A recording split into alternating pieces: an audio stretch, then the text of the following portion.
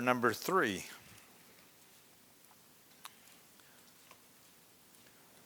Anybody have heartburn last night from all the chili? How many are having chili for lunch today? Yeah. Cornbread and chili? Amen. Philippians chapter number 3. And we'll begin reading in verse number 7 and read through verse 13. We do appreciate everybody who came last night. We had several visitors that were here as well, and we appreciated them. And we had a lot of our own folks here, and so many people were just helping out and doing things. Some of you just developed games and saw them through, and boy, we had a good time. And so many people doing that eases the burden on one or two people having to do it all, and it just made it a great experience that we were able to do all that and just have a good time. In Philippians chapter number 3, verse number 7. But what things were gained to me, those I counted loss for Christ. Yea, doubtless, and I count all things but loss, for the excellency of the knowledge of Christ Jesus my Lord, for whom I have suffered the loss of all things, and do count them but dung, that I may win Christ, and be found in him, not having mine own righteousness, which is of the law, but that which is through the faith of Christ, the righteousness which is of God by faith, that I may know him, and the power of his resurrection, and the fellowship of his sufferings, being made conformable unto his death, if by any means I might attain unto the resurrection of the dead. Not as though I had already attained, either were already perfect, but I follow after, if that I may apprehend that for which also I am apprehended of Christ Jesus. Brethren, I count not myself to have apprehended, but this one thing I do, forgetting those things which are behind, and reaching forth unto those things which are before, I press toward the mark for the prize of the high calling of God in Christ Jesus. Father, we pray that you'd bless us this morning. Lord, our minds may be fatigued, our minds may be detracted or distracted by the things of this world, things that we have to do, and things that occupy our thoughts during the week. But Lord, I pray that right now that you just still our hearts.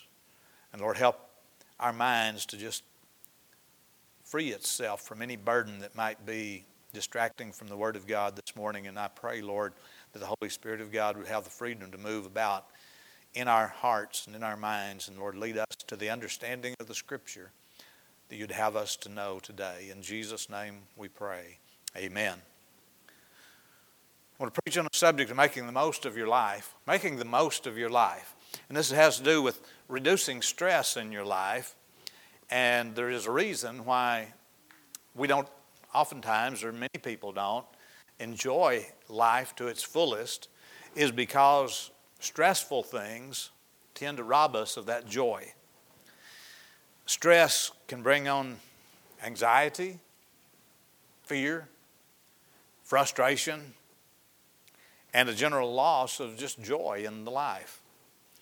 While a certain amount of stress is a motivator for us to do our responsibilities, you know, there's certain things we have to do, we ought to do, that's right to do, that God expects us to do.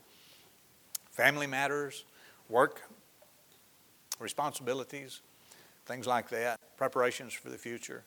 There's a certain amount of things that we ought to do, and so a certain amount of stress is good to keep pushing us in the direction of fulfilling our responsibilities. But too much stress and inappropriate stress can rob us of our daily joys and just takes the fun out of life and makes every morning looking forward to a drudgery instead of a joy. And so I want to address those things this morning.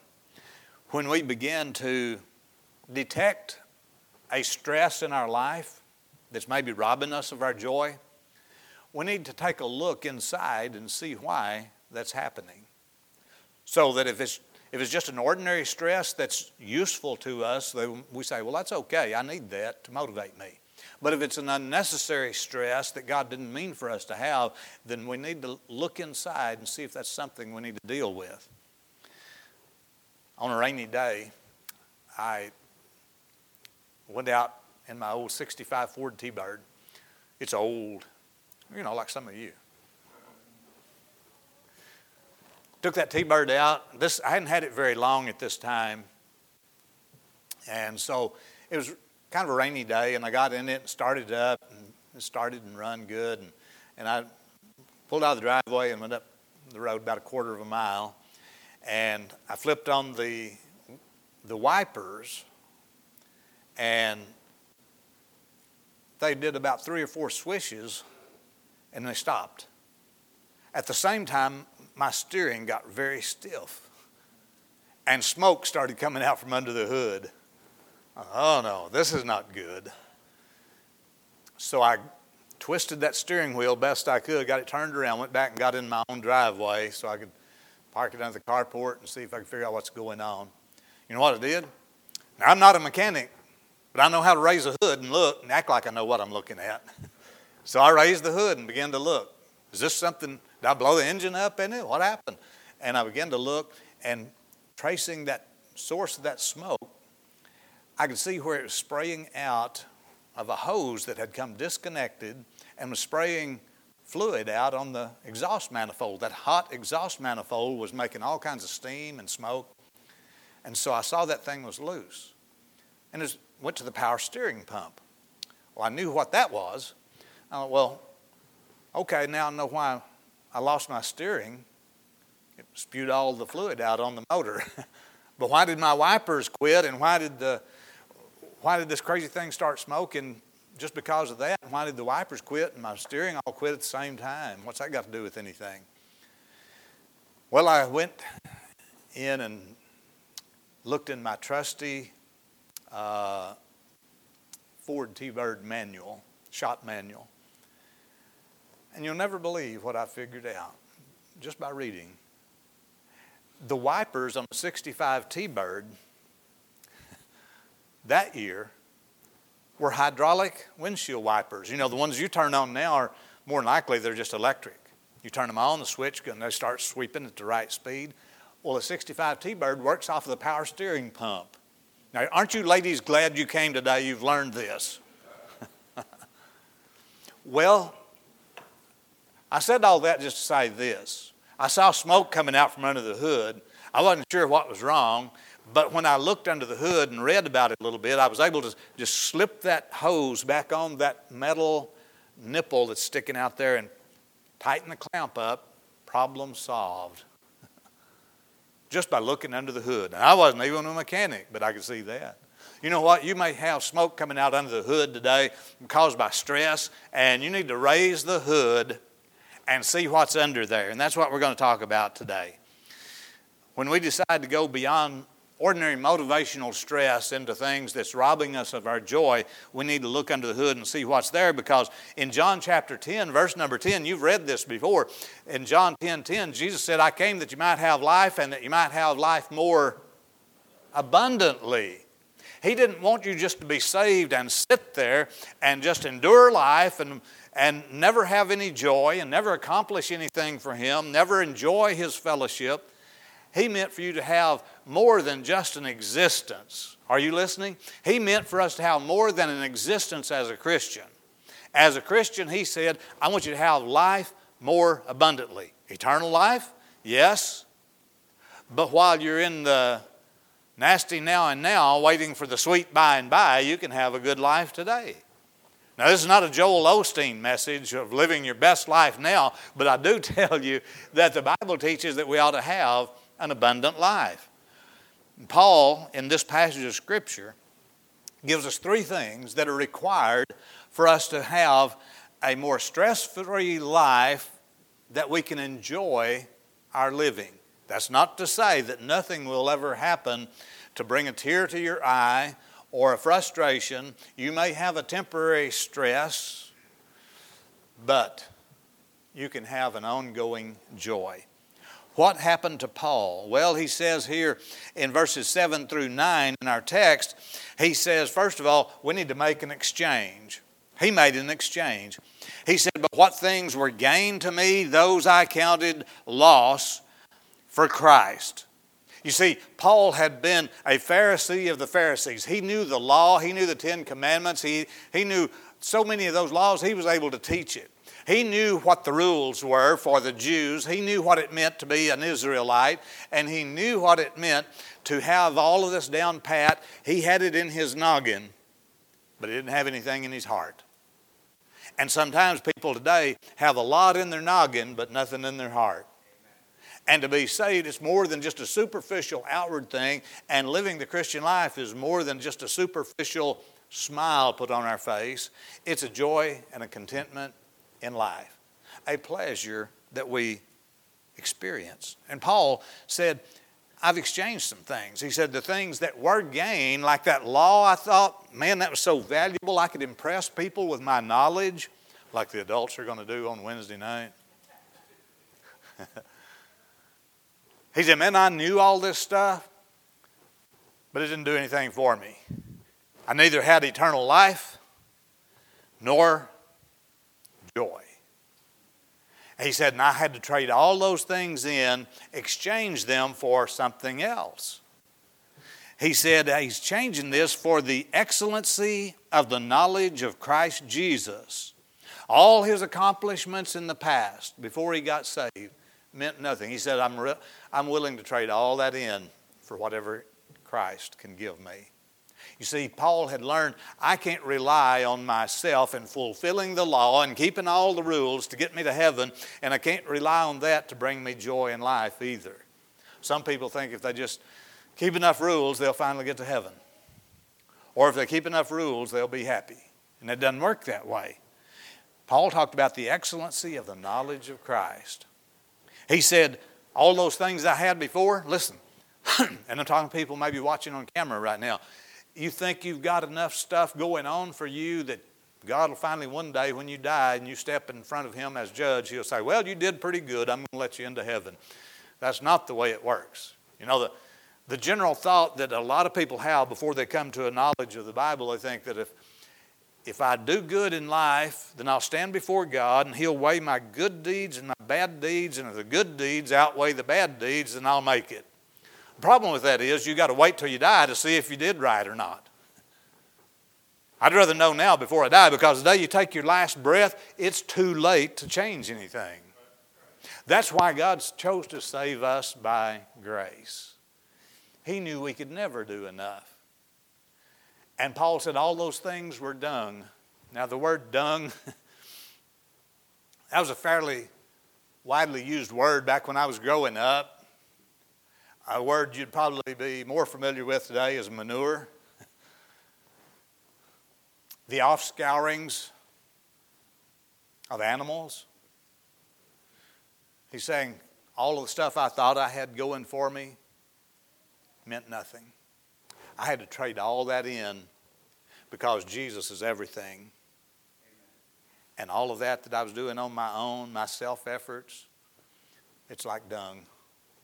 Good for nothing but to throw out on the cow pasture. You know, I saw a cartoon once about there's this porta potty truck going down the freeway, and he's about to drive under an overpass, and his truck is too tall to go under that overpass, and that whole tank is about to hit that overpass and explode into a gazillion pieces. And you know what else? What's inside that tank? And he's about to crash into that thing, and the caption under it says, and you think you're having a bad day. And then you look back behind that truck and you see a pretty young blonde driving a convertible right on his back bumper. And you think you're having a bad day. Well, Paul said, I was having a bad day and I didn't even know it until I met Christ. And if we're trying to find our joy and our salvation in things that we do, as opposed to what he can give us, we're having a bad day. Paul said, I exchanged some things. What do we exchange? At the moment a sinner receives Christ Jesus as Savior, that means you exchange your sins. And the Bible says, for all have sinned and come short of the glory of God. There are none righteous, no, not one. And so the moment we trust Christ as Savior and trust Him alone, we exchange our sin, which if we had to keep on ourselves, we'd never make it into heaven, because there's nothing we can do to make up for the sin we've already committed. But He says, once we accept Christ as Savior, we exchange our sin for the righteousness of Christ. Isn't that a pretty good trade? I mean, we've got nothing but black, nasty sin. And even our best righteousnesses, as it says in Isaiah, our best righteousnesses are as filthy rags. So the very best we can do, you help little old ladies across the street, you give money to the poor, you feed the hungry, that's all good things, but none of it will get you into heaven, see? And so all of our good deeds done in the power of the flesh, apart from God, is nothing but filthy rags. It's dung. Paul said, I traded that in. I traded in my sin for the righteousness of Christ. Boy, that's the best trade in the universe right there. And then you exchange your guilt for a clear conscience. Well, there's things I did before I got saved. Can you identify with that? I did things before I got saved that are so shameful I don't even want to remember them. And for years, I felt really bad about those things. And I'm still not proud of them, but now I realize the day I got saved, a lot of things happened that I didn't even know happened. I just knew I wanted to. The preacher preached that anybody that wasn't saved would be left behind when Jesus comes back for His children.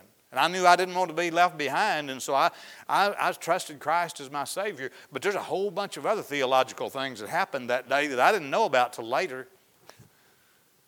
And I realized later that, and salvation is not a feeling. Can we just agree on that? Salvation is not a feeling. It's an acceptance of what God did for us through Jesus on the cross. It's a fact. But the day I realized sometime later that God had forgiven me for all those shameful things I did before I got saved, it felt like a wave of clean white snow brushing over that dark deed that I had done years ago. Conscience. You see, you can't go back and change anything in the past, but you can exchange your wrongdoings for the righteousness of Christ. And He saved me and made my soul white as snow. Then Paul said he exchanges something else. He changed a meaningless life for one with purpose and significance. The reason a lot of people just don't really enjoy life is because they feel like, I'm not necessary. I'm not necessary. I don't have a purpose. I live this life just doing the same old stuff I do every day, and one day I'll die and my life will not have counted for anything. Christians can even feel that way. Feel like I'm just existing and I'm not accomplishing anything. I'm not doing anything. When God saves you, He gifts you at least one spiritual gift. And with that gift, you can save him, and He had a purpose for you, or He wouldn't have given you a gift. And so with that gift, you can serve Him, and you do amount to something. Can I just say that anybody in this room today and anybody watching on camera, if you're saved by the blood of Christ, you've trusted Him as your Savior, you have a purpose, and you have the ability, through the gift given by God, to do something important for God.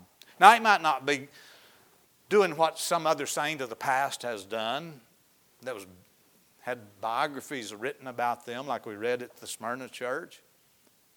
But God saved you. He meant for you to have a meaningful life, and He gave you the wherewithal to do it. You exchange also an eternity. Now we're talking about when you got saved. You exchanged an eternity in hell for an eternity in heaven. I knew clearly before I got saved I was headed for hell. I didn't even have any hope that I might be able to somehow wiggle my way into heaven. I knew I didn't deserve heaven. The day I got saved, I traded that eternity that was reserved for me in hell for an eternity reserved in heaven. Not because I deserved it, but because that's what He purchased for me. And you got saved, He purchased heaven for you. And so you exchange eternity in hell for eternity in heaven. Paul was overjoyed to make these exchanges. He said in verse number 9 of our text, that which is through the faith of Christ, the righteousness which is of God by faith. This righteousness, the moment we got saved, that's given to us, no, we didn't deserve it. It's kind of like this song we probably sung together before. Oh, the best thing in my life I ever did do was take off the old robe and put on the new. See, when you took off that old robe that was dirty and tattered and torn, it was a robe of sin. When you put on Christ's robe of righteousness that you didn't deserve, He gave you new clothing. And so whether you realize it or feel like it, He changed you and clothed you in the righteousness of Christ. Now, I may not look righteous, but according to His word, I am. Not because I'm a good guy, but because He is a good Savior. And He put His robe of righteousness on me. Now God just sees me through that robe of righteousness. He doesn't see that old dirty robe. He says when you get saved, He puts your sin behind His back as far as the east is from the west. How far is that? It's a never-ending circle. There's a North Pole and a South Pole, but there's not a West Pole and an East Pole. And so God put your sins behind Him. And friend, you are righteous in His eyes. That doesn't mean everything you do is righteous, but your soul is righteous because He saved you and put His robe of righteousness on you. An exchange. There may be some people today that just need to exchange their sin for the Savior. You see, you'll never be connected to heaven until you receive Jesus. There's no other way. There's not a Buddhist way and a Muslim way and a Catholic way and a Pentecostal way. There's only one way to heaven. And Jesus said, I am the way, the truth, and the life. No man cometh unto the Father but by me. That's what Jesus said. So regardless of what the other religions say, according to Christ, if we believe Christ is truthful and honest, then He's either the only way or He lied. I choose to believe that He's honest and truthful, don't you? Got to make a trade. When I lived in Denver, Colorado, this is back in the days when computers were brand new. I had a desktop computer and I was learning to use that thing and just beginning to get on the internet. The internet was just kind of a new thing then. That was just about the time Al Gore invented it. Well, maybe the older folks will get that. But I had this computer, this expensive computer. Back in those days, they didn't have a modem unless you ordered it special to get on the internet. So you'd have to buy a modem and install it separately to connect to the internet. Well, I went down to, what was the name of that place? Costco or something like this, kind of like a Sam's Club. And they had the cheapest stuff like that. And so I went down and bought a modem for my computer so I could get on the internet and get connected on the information highway. And I put that modem in, and they would go boing, boing, boing, and finally it would connect up, and it'd go, and then you were connected to the internet, and you could get on the information superhighway then. Well, all mine would do is boing, boing, boing, and it never connected up. I didn't have any where it connected. So I finally tried everything under the sun and got advice from guys that are supposed to know what they're talking about. I said, you just got a bad modem. I said, well, I bought it brand new. He said, take it back and exchange it. So I took it back and told him it was bad, and they gave me another one. I went home, put it in, same thing, boing, boing, boing, but no connection. So I worried with that thing and worked on it, and finally I got some advice, said, you know, it doesn't happen often, but sometimes you can get two bad ones in a row. So I took the second modem back, much to my anguish. I'd hate to go back in there again because they're not going to believe me that I've got two bad ones. But I exchanged it. The third time was a charm. I hooked that thing up, and then I had boing, boing, boing, and I connected up to the internet, and boy, now I know everything there is to know on the World Wide Web. So The thing worked. You know what it needed? Was just an exchange. Sometimes people will adopt one way of living. They're lost sinners. They don't have Christ, and they'll try something, a new religion, a new philosophy, a new ideology. And that doesn't work. Trade it in. Keep trading it in until you get the right one. It's Jesus. It's His way or no way. And making that exchange was what brought Paul great joy. Now, there's a second thing that we can do to have more joy in our life and reduce the stress. Some people stress, even as Christians, because they haven't deepened their relationship with Christ. Now, when you get saved, you're saved. You're saved. He says, Jesus said, "He that cometh to me, I will in no wise cast out." He said that when you're saved, He puts you in His hand, and you're in the Father's hand and sealed by the Holy Spirit, and He's not going to throw you away. But there's more to life, the Christian life, than just being saved. Way too many people are satisfied with just being saved. I got my fire insurance and now I'm okay. He didn't mean for us to live that way, as just saved and by the skin of our teeth. He meant for us to have more of a life than that. And it comes by deepening your relationship with Jesus Christ. I'm talking about sometimes that involves a lot of things to deepen that relationship. But verse number 10 through 13 in our text, first part of verse number 10, he says, "that I may know Him." That Greek word is gnosko, and it talks about a closer relationship. To know. There's some things we're familiar with, and some things we really know. It's one thing to know somebody in a familiarity sense, and it's something else to know them in a close relation. I was in, it was a big store in Denver one time, and Aaron was just a little tyke. And I went there with the pastor to pick up some electronic stuff. We had a little college going, and we were putting computers in, and we went there to, it was kind of like an electronic universe or something, a huge store. I mean, it was as big as maybe 3 or 4 of the size of our Walmart here in Searcy. And they had everything. They had appliances and electronics, anything that run off electricity, they had it. And so we went there to get some computers and some technology stuff. And we got separated. He was looking for one thing, and I was looking for something else. And I'm walking straight down the aisle, big wide aisle, looking at all this stuff, and trying to find whatever it was I was looking for. And 2 men were walking towards me. And I thought, boy, he looks familiar. And just as we passed, I got just a step or two beyond him, and I realized that guy looks just like Larry Walker, the home run hitter for the Colorado Rockies. And so I wheeled around, thought I'd take a chance of making a fool of myself. And so I turned around and I said, "Hey, did anybody ever tell you look like Larry Walker?" He said, "Yep, all the time." I said, "Why do you think that is?" He said, "Because I'm him." Wow, Larry Walker. I said, "Can I get your autograph? My son at home, my little boy, he'd really love to have your autograph." He said, "I'll be glad to give you my autograph." He said, "You got something to write on?" I said, "Well, I've got a pen, but I don't." Brother Vineyard would have been so disappointed in me, Brother Paul. I didn't have any 3 by 5s in my pocket. I had a sale paper from this electronic universe, had one of their sale papers in it, and I pulled it out. I said, "Can you just sign this? I don't have anything else." And so in the margin of that sale paper, he wrote Larry Walker. And I don't know, he's way too old to play baseball now, I guess, isn't he? He's retired, but he was the home run hero for the Colorado Rockies.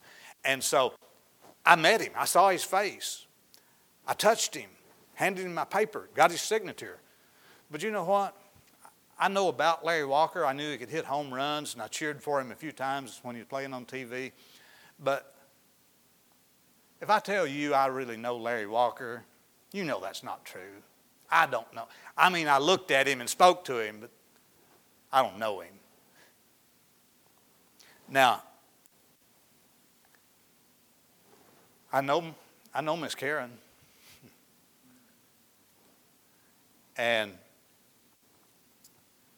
we've been We've been married for over 40 some odd years, nearly half a century now. And I know her. I know her thoughts just about. I know what makes her tick. I know her. And when she says, honey, I've been thinking, I know that means I've either got to reach for my wallet or my toolbox, and probably both. I know her. But you know what? I find great joy and satisfaction in doing things to please her.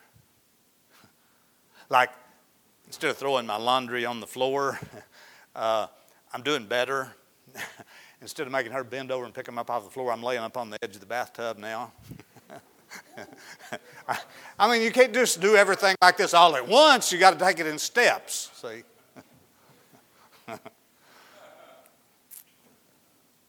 I'll do some little remodel job for her, and you know, she's been wanting this done for a while, and I finally get it done, and she's just so happy about it. You know what? It makes me feel good that I got to do something for her. See, I know more than just knowing a few facts about her. I know her.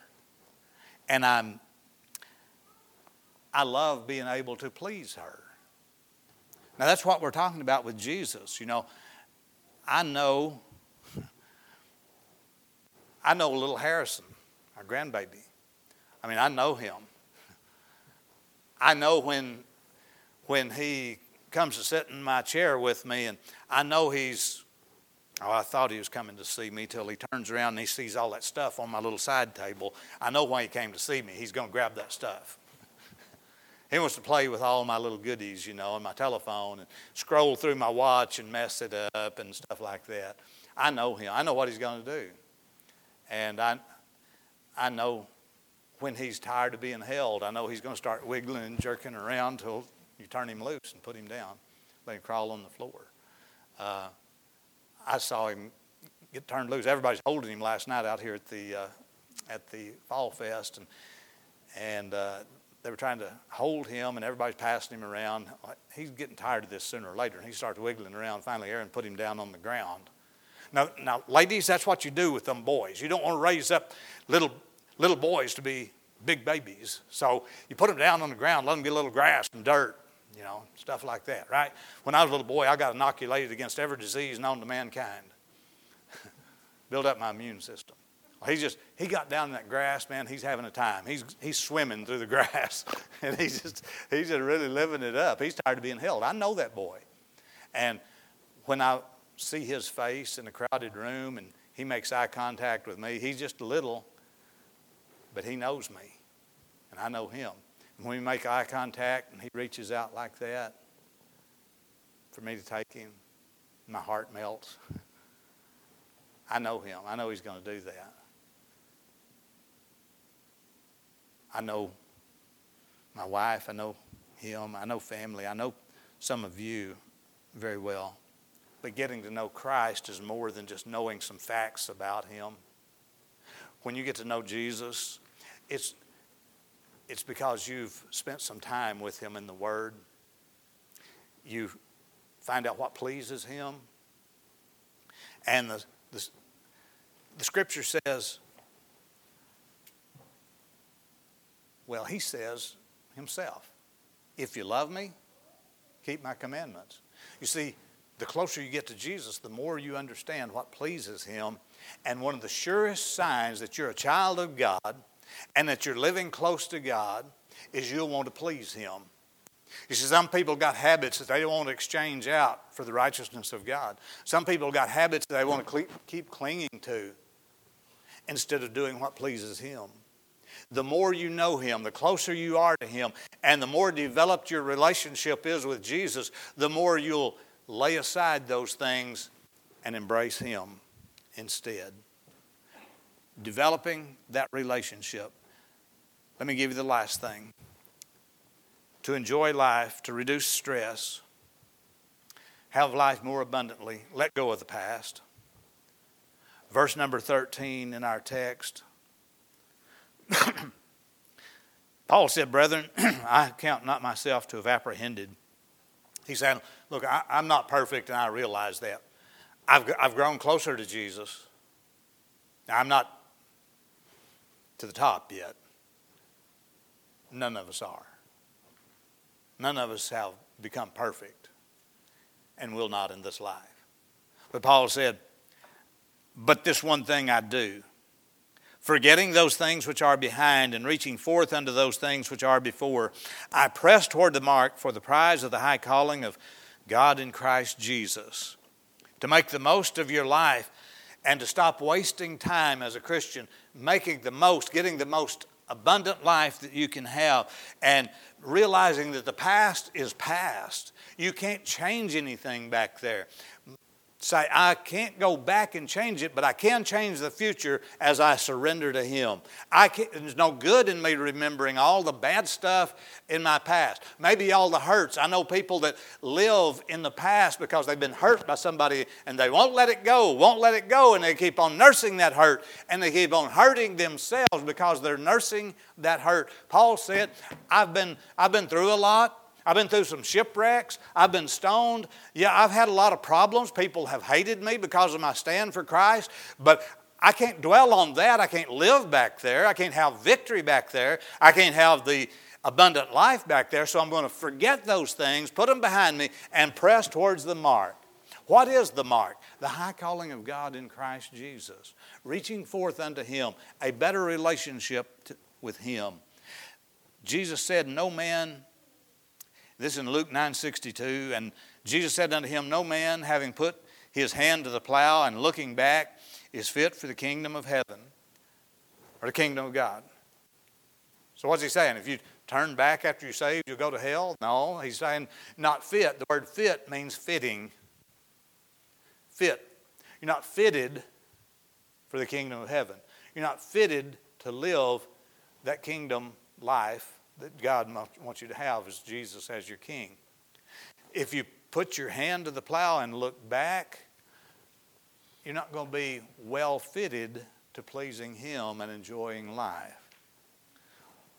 We can't drive our cars very well if we stare into the rearview mirror. We've got to have to see what's ahead.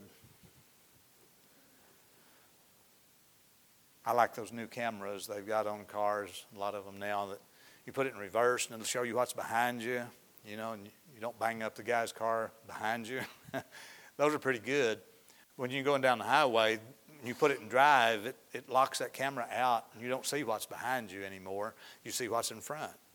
Because if you're staring at the camera behind you, guess what's going to happen in front of you? There's going to be a crash.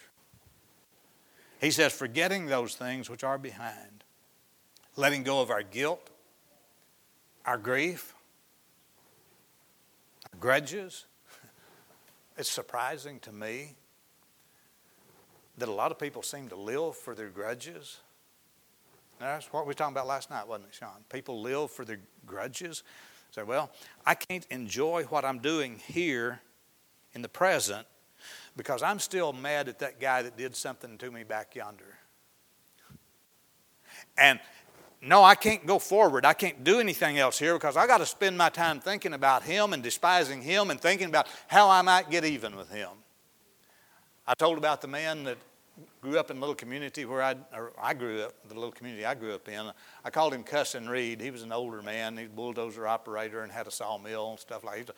He's a tough old bird. But he'd sat around in the little community store there and he'd cuss. That's why I called him Cussin' Reed. He'd just cuss every breath.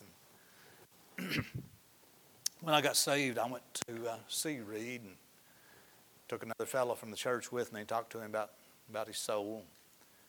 And witnessed to him, gave him God's way of salvation from the Bible. And it surprised me. I figured he'd slug me or something and throw me out the front door. But he was very kind and gentle to us when we witnessed to him. And when we got down to asking, I said, Reed, knowing that you're a sinner and knowing that Jesus died for you on the cross and He wants to save you, wouldn't you like to be saved?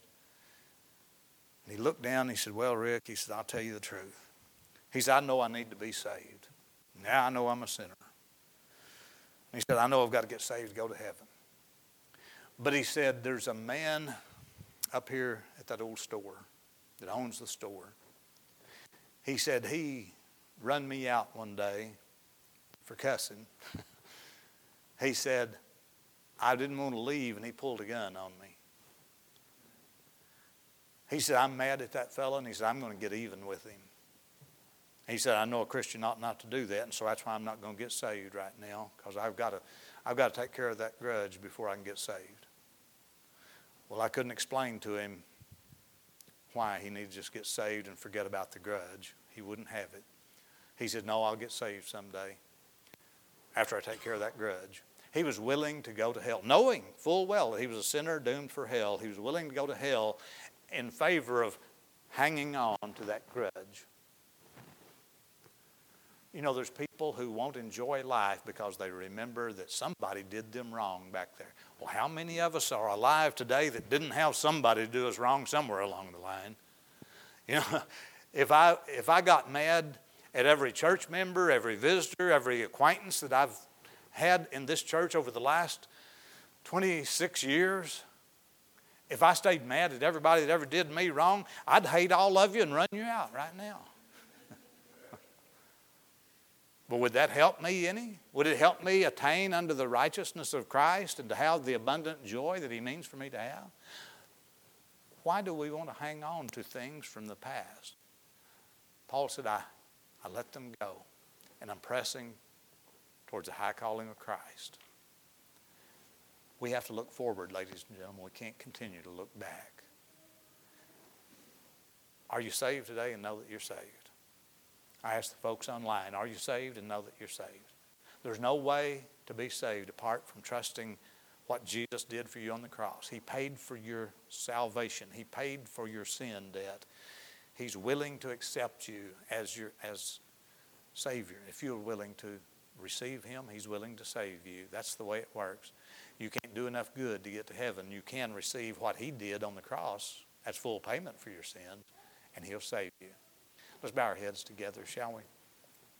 Father, we love you today and thank you that the Apostle Paul reminds us in the book of Philippians that we have to exchange some things out of our life that's dragging us down in favor of the things that you've done for us and the things that you've offered us.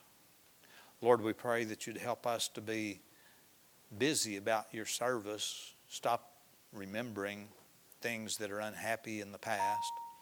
Lord, let us focus on becoming better acquainted with you, Lord. Help us to know you and your ways. Not just facts about you, Lord Jesus, but help us to know what it means when you reach out your arms to receive us when we're hurt, when we're mad, or even when we're glad. Lord, I pray that you'd help us to realize that you have us close to your heart and that you're reaching out to embrace us and we're ready to receive you. Lord, I pray that you'd bless us and help us to look forward to the future and not be dragged down by the past. Our heads are